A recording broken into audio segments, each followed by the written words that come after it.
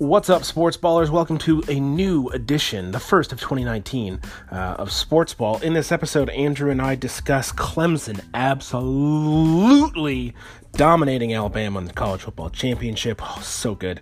We take a look at the three remaining undefeated teams in college basketball, that being Michigan, Virginia, and Houston, and discuss who's most likely to be the last remaining undefeated team. And then we do some predictions of the remaining NFL playoffs. So we pick the winners of this weekend's game, the winners of the conference championships, and predict then, obviously, who's going to be in the Super Bowl. So stay tuned, enjoy the show, and thank you so much for listening.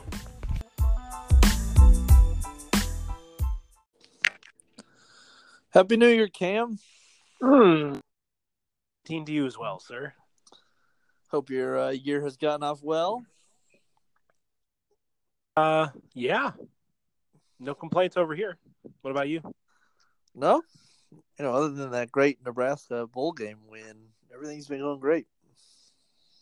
Oh, yeah, I know all about good bowl wins. Michigan totally beat Florida. Yeah. So, quick math. Arguably the best defense in the country gave up 103 points in their last two games. 62 to Ohio State and 41 to Florida. Yeah, not a good finish. I was going to add up how many games, like how many of our totals from the season on defense it would take to get to 103, but I knew that the answer would depress me. So I didn't do it. But I don't know. It's really frustrating too when players sit out the bowl game. When Michigan is all, the team. It's all about the team. That's, what they keep preaching. And then Rashawn Gary and Karan Higdon and Bushell Beatty and Devin Bush all don't play. It's kind of hard to buy into the team mentality when you've got four seniors to decide, I'm good. I'm not going to play Florida. And only two of them are first-round draft picks, Gary and Bush. So, I know some of them are dealing with injuries. Good news is you've got a basketball team right now. Yeah, we do. Sorry, I just had to vent a little bit. It's just, it's annoying. But yeah, no, the basketball team is, whoo! They're fun to watch.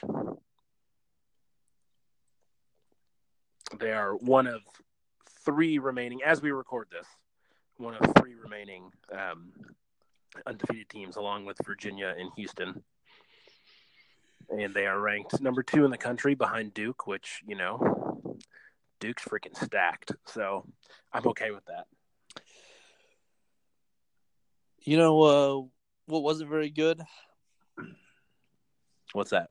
The national championship game last night. Oh, I loved it. Loved it. Well, I mean, the outcome was fine, but in terms of a quality football game, it was a pretty good clunker after about the first quarter, really. I mean, they went back and forth there for the first 5 to 7 minutes, and then after that, it was. I don't know what happened to Alabama, and I don't know. I heard some others discussing this today. I'm not sure why they got away from running the ball. Aside from they got down by too much.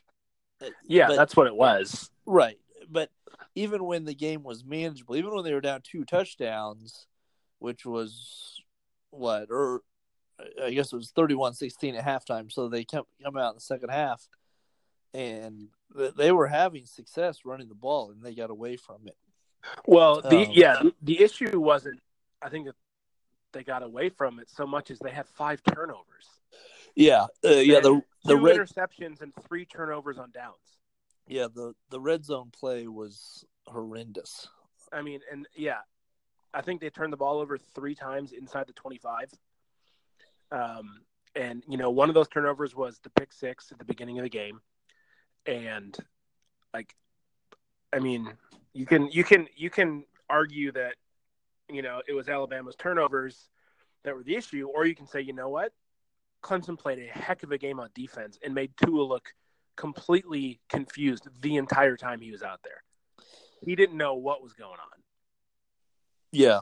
He did not look like somebody who had played was so the runner-up well. for the Heisman. Right, the previous 14 games. Yeah, no, Clemson had a perfect game plan.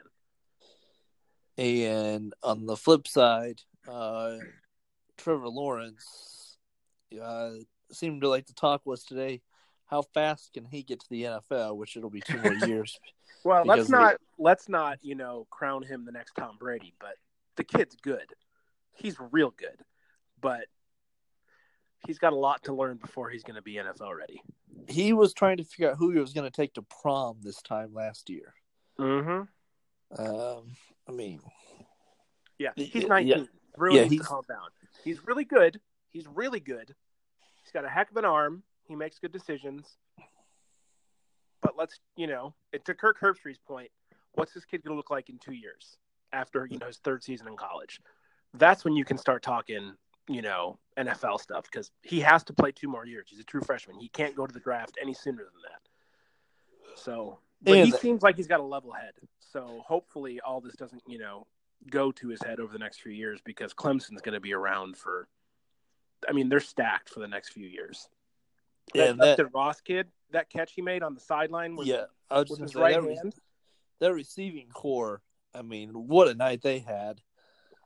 And Etienne's a sophomore too. So they're going to, lose some people to the draft, which everyone does, or just to graduation, but they're stacked, man. They are stacked.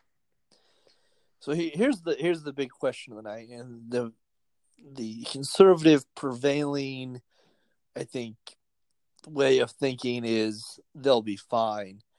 But what if this is a sizable dent in the Alabama dynasty? Well, dynasties don't last forever. No. But look at what Alabama's going to be returning next year. Well, they went 14-0. They lost 1 game. They're still incredible. Based on and I don't follow Alabama this closely enough to know this, but there was more talk of it last night. There's no question about what Alabama has in terms of depth and personnel and recruiting. But by some estimates, this was Nick Saban's weakest staff that he's had at Alabama, particularly with his coordinators. And right, and that I think is the issue is not so much the recruiting; it's his staff is getting picked off by these other schools for promotions. And he used to be able to reload. It was no problem to reload, next man up. He had a pipeline. Mm-hmm. But that's from the perspective which I say, all right, maybe last night, those SEC teams are now going to have a full season to really pour over this film. Mm-hmm. And maybe we see a 2-loss Alabama next season. Maybe there are some holes that in an off season you can scout. Nick Saban made a comment at halftime. He said Clemson was running some copycat stuff that other teams had done successfully in the year. And they weren't ready for it, and we're going to change it. Yeah. And so that's a reflection of poor self-scouting, which I think you maybe don't see that as much in the lead up to the semifinals because you have more time to self-scout. Whereas Clemson's such a talented opponent, you may not have the time to self-scout at the level you need to ahead of that game. And Clemson was on the attack. There was no question Clemson was the more prepared, the better coached, and just the overall better team. Yeah, there was a few moments in the game when Alabama had the ball that you were just totally scratching your head, like the fake field goal. When they're in like a 4-3 base. What in the world? Yep. It happened, and I just started laughing. I'm like, someone just got fired, because I just don't understand how they thought that was going to work. And then secondarily, the 4th down play where they pull Tua to the right, I think, just on a quarterback draw. It's like, what are you like? And I think Kirk Herbstreit made the comment like, they're out of ideas. I forget the offensive coordinator's name. He was sitting up in the booth, but it just seems like he's out of ideas. They just don't know what to do. They don't know what's going to work because Clemson is just, I mean, and then you just watch like the last quarter of the game that Alabama just was defeated. Yep. And every player is just like, this is over. Like, and they were just beaten mentally at that point. It's like when you are playing Madden and you get down 2 scores and you can't come back, so you just throw the kitchen sink out there, fake field goals, big pass play attempts, and then you get you lose your creativity in the red zone. The red zone play calling was just awful, but yeah, like I said, I think if there's a hot take to be had from last night, and if it ends up being freezing cold on my part, that's fine. But you have to imagine Saban doesn't have a whole lot of years left. He's about 60, 65, 66. I'd give him five more years, 7 max. But he has to do something with his coaching staff, and I trust he will. The man knows how to run an organization, and they'll be back. But you do have to wonder, programs don't always bounce back quickly from defeats like that on that grand of stage. And I speak as a Nebraska Cornhusker fan who have seen in the last 10 years a whole lot of bad losses when you think you've got some momentum. Mm-hmm. Particularly that 70-something to 30-something loss in the 2000, I believe it was 12 Big Ten championship to Wisconsin. I mean, those are program-defining watershed losses that can send a program to make a sharp left turn. And time will tell as to whether or not Alabama makes that turn. Yeah, I think this is a bigger win for Clemson than it is a bigger loss for Alabama. And I think that's fair as well. Now, that being said, Clemson's big win could turn into bigger losses for Alabama down the road because I just think there's too many talented kids that want to take Alabama down, that would rather be David and not Goliath. You know what I mean? Yep. And I think Clemson has proven that. And I think that there are other programs in the country, like Ohio State, hopefully like Michigan, like some of the other teams, like, in the SEC or I'm drawing blanks on, who else was in the top 10, but like Oklahoma, Ohio State. Yeah, Oklahoma, Notre Dame, like Michigan. There are other programs that are one big win away from breaking the elite, barrier, where it's not just Alabama and Clemson. And if that happens, then I think Alabama's going to return to, see. And not to dwell on the topic, but you talk about, program-defining wins, big wins. History is going to be extremely kind to Dabo Swinney, and as it should be. But his first 5-7 years were, totally mediocre. Yeah, if not above average at best. Yeah, and then they had a breakthrough, and so this really taps into like a lot of stuff that I've been reading and talking about lately, like the idea of small changes repeated over time. And so building the culture that is now prevalent at Clemson, right? The idea of family and loving on the kids and, not just coaching the football player, but coaching the young man in life and all that sort of stuff. And obviously Dabo's an outspoken Christian, so he has, spiritual and moral reasons for why he is how he is.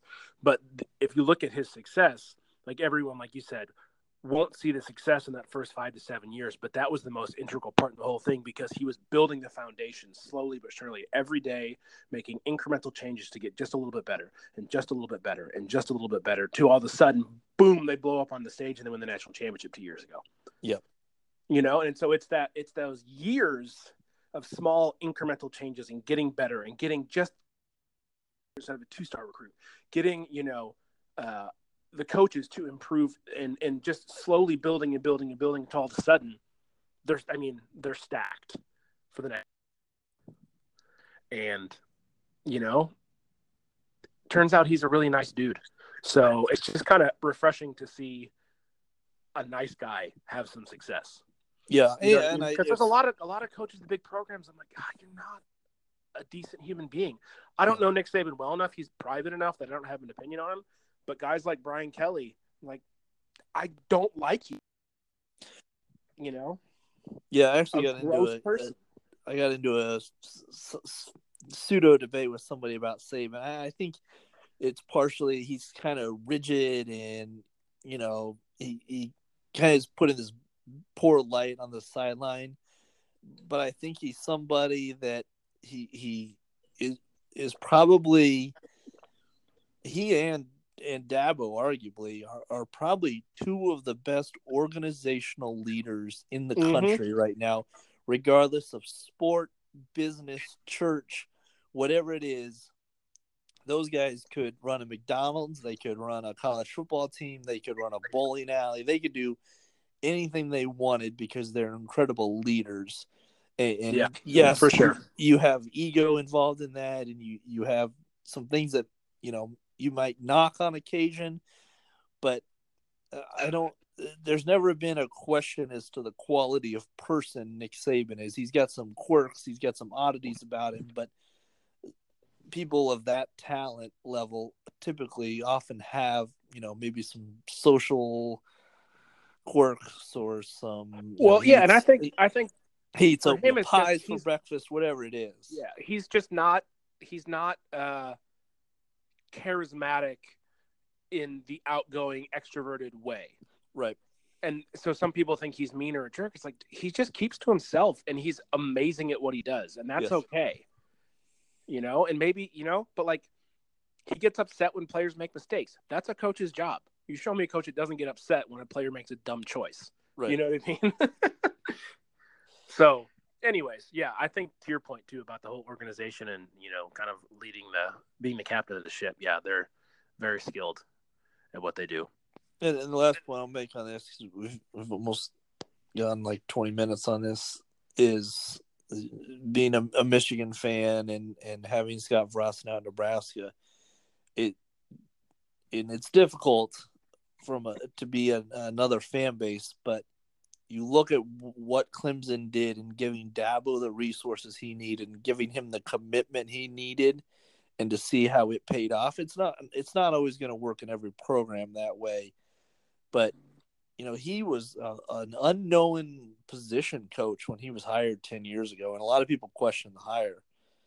And a lot of times we get these big splashy hires that the fans agree with and all that, but particularly somebody like Harbaugh, who's still yet to win a division title, is, now he enters year 5, 6, 7, and now maybe the pressure does start to build a little bit more, because that's where the patience can pay off or it can backfire. Yeah. But enough about football.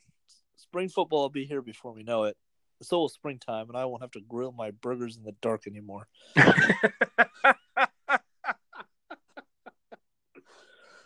Yeah. Let's real quick jump back to the 3 undefeated teams. Because the question is who's going to be the last remaining undefeated team? Does it matter? No, but it's a fun game to play. And so I looked at their schedules, and Houston doesn't play a single ranked opponent for the rest of the season, the regular season, that is. So they have probably the highest chance simply because they have the weakest remaining schedule. Michigan has to play Indiana, Ohio State, and Michigan State twice within 13 days to close the season. Who's Michigan? What's Michigan's next road game? They're on the road at we have Northwestern at home. Hold on one second. Let me pull it up. I think we're at Indiana. I think is our next road game. But I mean, that's where I would, whoever has likely the toughest road game between Duke and. Well, Duke isn't undefeated, so That's right. So who's the third? Virginia. They have a Virginia. hard schedule left. Okay. They've got to play Virginia Tech twice, Duke twice, NC State, and North Carolina. Yeah, they're not making it through that. And quite frankly, I don't think Michigan does either, and it's probably for the better. Yeah, I mean, I think Houston has the easiest road to remain undefeated. But I mean, Michigan's hardest remaining games are the two against Michigan State. Easy. Yeah. We handled it. I'm not worried about Indiana. I'm not worried about Ohio State. It's just, it is what it is. Yeah, so Michigan's next game is at Illinois, which is going to be a blowout. Then we're home against Northwestern. Then we're at Wisconsin, home against Minnesota, at IU, home against Ohio State, at Iowa, at Rutgers, Wisconsin, Penn State, Maryland, Minnesota, then Michigan State, Nebraska, Maryland, Michigan State. And then we're on to the Big Ten tournament in Chicago. And I really want to go this year because it's only an hour away. Well, you should. I totally should, but, that might not be up to me. That's true. So, yeah. So I think, to your point, yeah, there's no way Virginia is the remaining undefeated. Houston has the best shot, but crazier things have happened. And I'll make one point on Michigan. What if this is the year that, they play really well in the regular season and then they get bounced in the second round? And it's like the anti-Michigan story. Yeah, right. Because it's not, if they lose early in the Big Ten tournament and then lose early in the NCAA tournament, it's like, all right, maybe Beeline should go back to the old way of, a struggle through the most of January and then some ups and downs in February and then into high gear in March. I mean, I don't really think it's his call on how that works, but I understand. I'm just pointing out that this is the best regular season Michigan team we've seen in several years, and it'll just be interesting to see if they can continue their fortunes in March. Well, the last time we were 15-0 or whatever we are, 15-0 was the 2012-2013 season when we lost to Louisville in the national championship that didn't happen. So, Yeah, it turned out all right. Yeah, well, I mean, stupid cheaters. Anyways, all right, NFL real quick. Did you watch any of the wild card games? I watched the Ravens and the Chargers, and that was not a very good game. Lamar Jackson, less than impressive. I saw the highlights, the double doink, and yeah, I showed up at my in-laws 2 minutes after the missed Bears field goal, and my father-in-law was so mad. He never gets mad about sports, but he was just he was pacing around the kitchen, and it was so funny. I've never seen him that way before. And now the town here awaits the arrival of Andrew Luck, and the Chiefs look to avenge their awful, awful playoff pass. They're 1-10 in their last 11 playoff games, and they haven't won a home game in I think my life. I'm not kidding, and it's got to be the mid 80s, if not later. But I don't know. It might be 93 with Montana. Anyways, yeah, there's in the Colts have put a lot of playoff skeletons in the Chiefs' closet. You've got the 95 Lynn Elliott game. The Chiefs are the top seed. The Colts come in, they win 10-7. Lynn Elliott misses 3 field goals. He's probably the biggest GOAT in Kansas City sports history. Then 5 years ago, might have been 6, is that miraculous comeback by the Colts. The Chiefs were up 40-20 in the fourth quarter, and the Colts came back and won. And I think there's one more instance too. I mean, they've just come in and broken the Chiefs' hearts. But a lot of expectations. They've got home field advantage.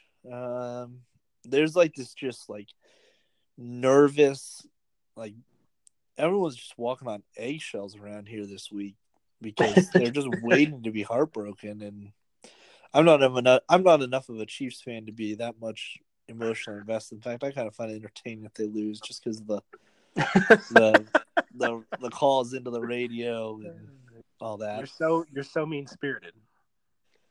Well, I don't know. I enjoy it a lot more when the Royals are successful than the Chiefs. I just can't. I've never gotten emotionally invested into them.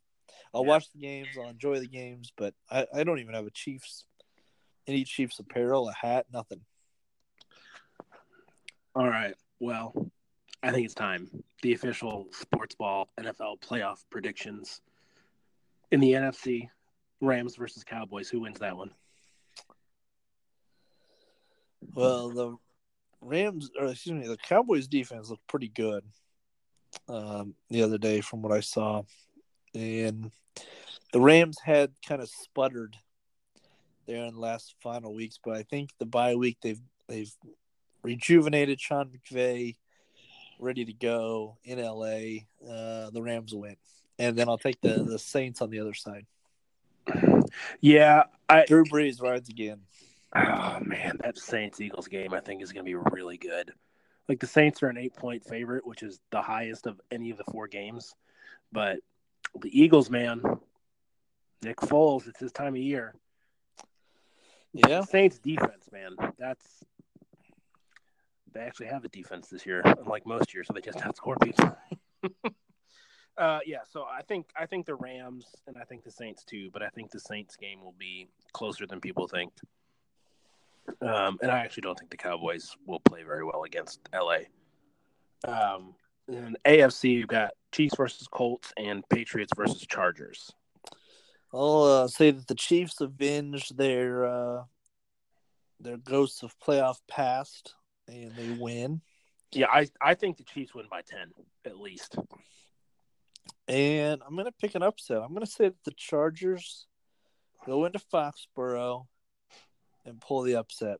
And it sets up a third round of Chiefs-Chargers after they've split the first 2, and the Chargers won that crazy game a couple weeks ago.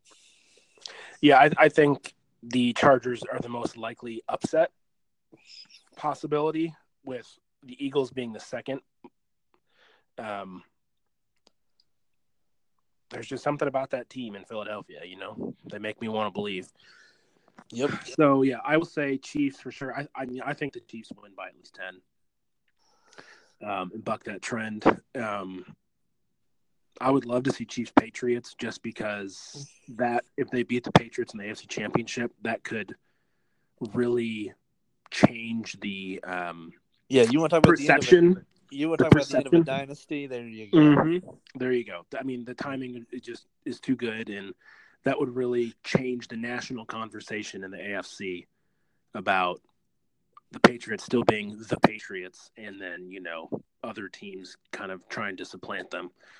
But yeah, I mean, I'm going to pick the Patriots just because I don't like the Chargers at all, and I would love to see them lose. And it's mainly because I want to see the Chiefs Patriots. Like I said, though, the Chargers probably have the best chance of the road team winning. Have you ever seen the chart? I think it goes back like 10 or 15 years, but it's like every AFC quarterback in the Super Bowl since, I want to say, like close to 15 years, and it's either Manning or Tom Brady or Roethlisberger. Yep, that makes sense. With a Joe Flacco appearance thrown in there. I can't believe Joe Flacco has a Super Bowl ring. I mean, good for him. But... Yep. Well, no, never mind. Say Eli. Right, so Eli's got in there. You think Chargers, Chiefs in the AFC Championship, and then Rams? Yes. Who's making the Super Bowl then? I think Arrowhead will be unreal if they're hosting an AFC Championship game. Mm-hmm. So I'll take the Chiefs, and I think Sean Payton and and Drew Brees is just too good a combo. They're too experienced for the McVay Goff combination. So I'll take the Saints to meet the Chiefs in Atlanta. I like that pick. I do. I don't know if it's going to happen, but I think it's incredibly likely for sure. Yeah, I'll go with it. I'll stick with you. I'll ride with you on that. All right, Chiefs and Saints. We'll go down together. We're double or nothing on that one. Yep, So yep. if we're wrong, we're both wrong. Exactly. All right. Well, I actually do like NFL playoffs. Like, the regular season gets a bit old after a while, but playoff football is whoo. Yeah, this weekend will be good. Yeah, I feel like there's not a bad game. No, I feel like the first 2 weekends are really the best, and then next week will be fine. The championship games, and the Super Bowl will be good. But I just feel like Super Bowl is usually disappointing. I just feel like the wild card and the divisional weekends, Mm-hmm. there's usually like stranger things that happen, and by the time you get to the championship game, things have kind of fleshed their things out. And so yeah, I think this weekend could be wild. For sure. Well, we will have to watch it closely and then come back and discuss next week. Sounds good, sir. All right, friend. Good talking to you, man. You too, as well. See you next week. See ya. Bye.